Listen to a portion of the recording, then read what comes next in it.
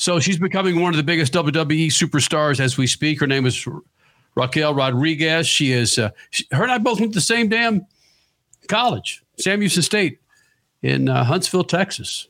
But how do you start an interview with someone that's born and raised in South Texas? Hell yeah. You ask them about tacos. And I think it was called Los Leones in La Fiera for some of the best tacos. Is that true? La Feria, yes. Los Leones does have very good food. La Feria is actually a very, very small town that my mother went to high school in as well. So I attended elementary and middle school in my first year of high school in La Feria. It really has a special place in my heart because that's pretty much home for us. My grandma still lives down the road in Mercedes, Texas as well. Well, you didn't answer my question. What's the best taco? What's the best taco spot? What is it? West of the 69 in Harlingen. Come on, help me out here, man. I'm looking for it when I go down there, Raquel.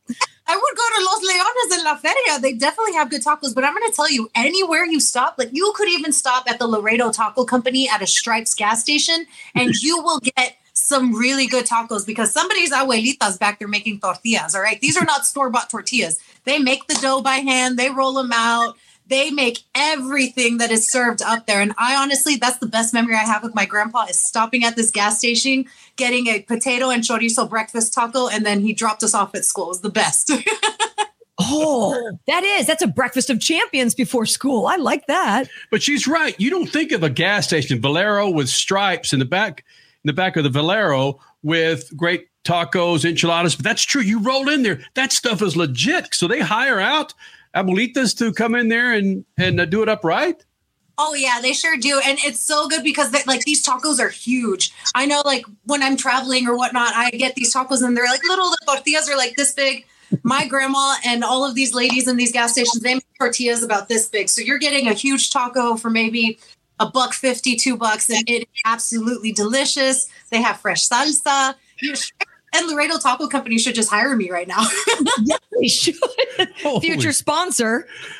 Now, wait a minute. You're in fantastic shape. Are you allowed to eat these every day? Yeah. No, I'm not allowed to eat these every day, sadly. And I do make tortillas as well. My grandma showed me how to make them.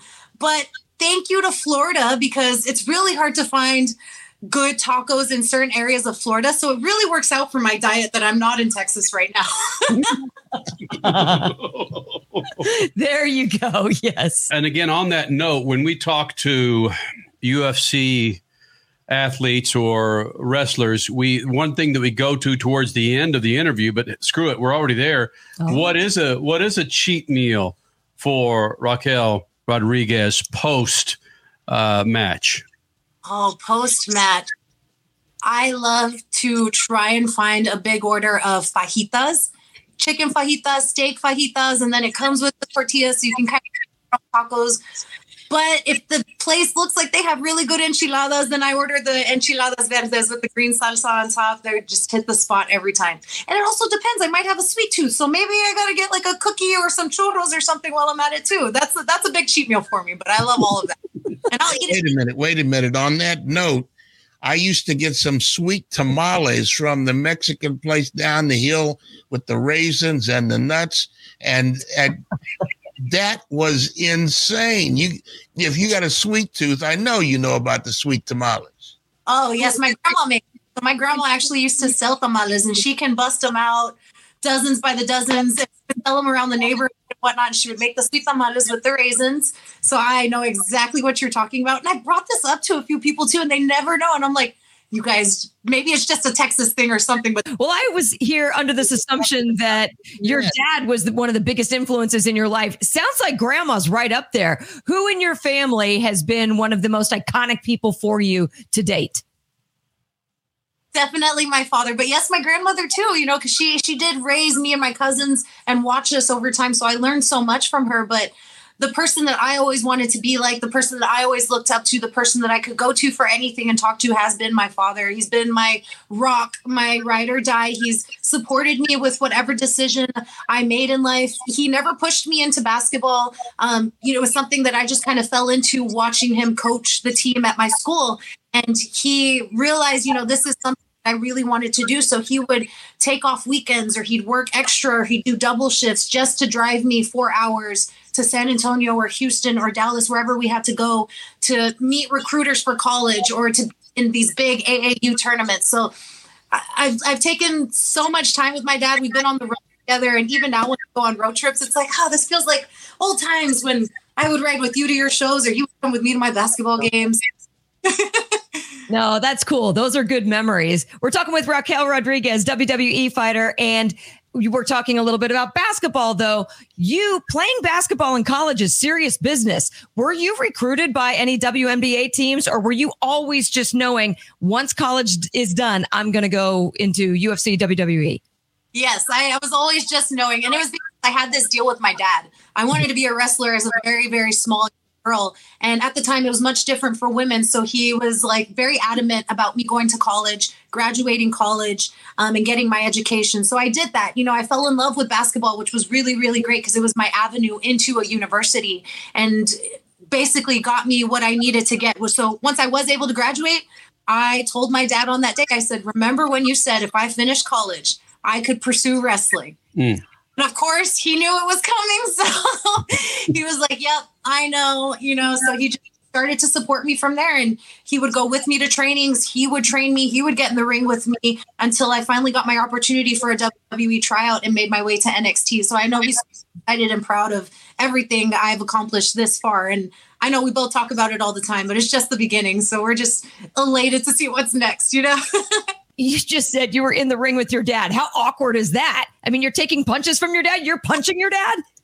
Now, thankfully, you know, my dad was more of just trying to show me a little bit of his move set, his style, stuff that I could kind of take on and make my own so that I could keep that tradition alive. So no, dad wasn't punching me or anything.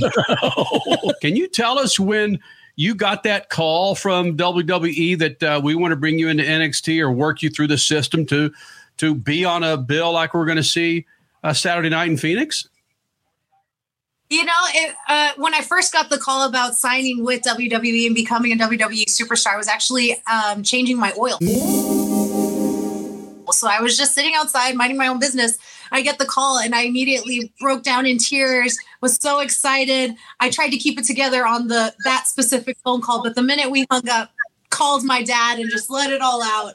And we both kind of cried together, but we were just so excited because it was like everything was just falling into place at a very fast pace. So I was absolutely just prepared to drop whatever it is I was doing in Texas and just go and put it all in. And I'm actually very proud of myself for just doing that and moving so far away from home and being able to consistently push myself in this very difficult business. But honestly, I know my dad's proud of me, and I'm just so excited to keep trying to make him prouder. I'm told you worked like 5 years in what could be considered the minor leagues of wrestling.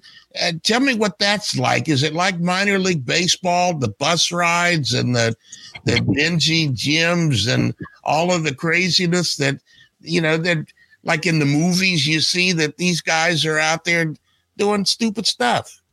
You know, I wouldn't say we were doing stupid stuff. We definitely didn't have too many bus rides unless we were out of the state. But being a part of NXT really helped shape me into the performer I am today because I got to learn from so many amazing minds. Norman Smiley, Scotty 2 Hotty, Robbie Brookside, Sarah Amato, Matt Bloom. And so I picked up all these different flavors of wrestling from everyone to create my own, in a sense, you know, as well as bringing in what my father taught me. But we did have some wild card to some of the local towns in Florida.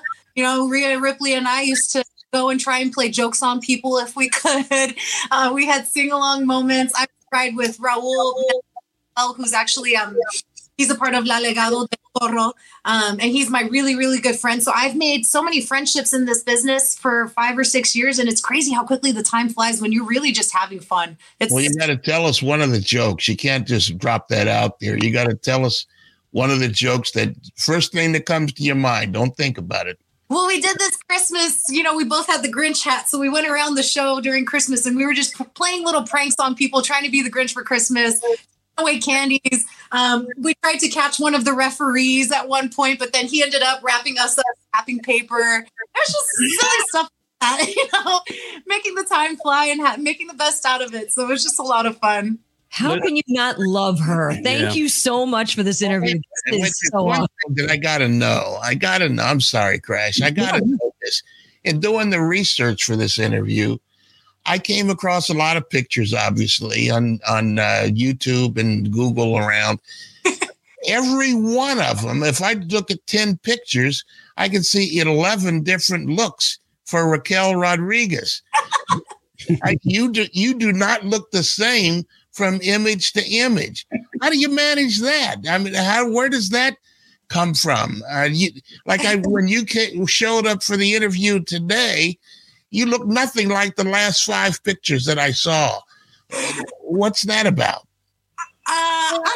I did go through a transformation from when I first signed with WWE till now. I will say that I was under the name Reina Gonzalez, and then I was under the name Raquel Gonzalez. And I came in as a bodyguard. I was a little bit of a bad guy in the beginning, so I had a different look to myself. Now I'm a little bit more of a good guy, so my image has changed. But because, to me, it doesn't feel too frequently. But yeah, it has happened in such a short period of time. But it's still me. Don't worry. I'm still here. I know you got to, Raquel. I know you got to run.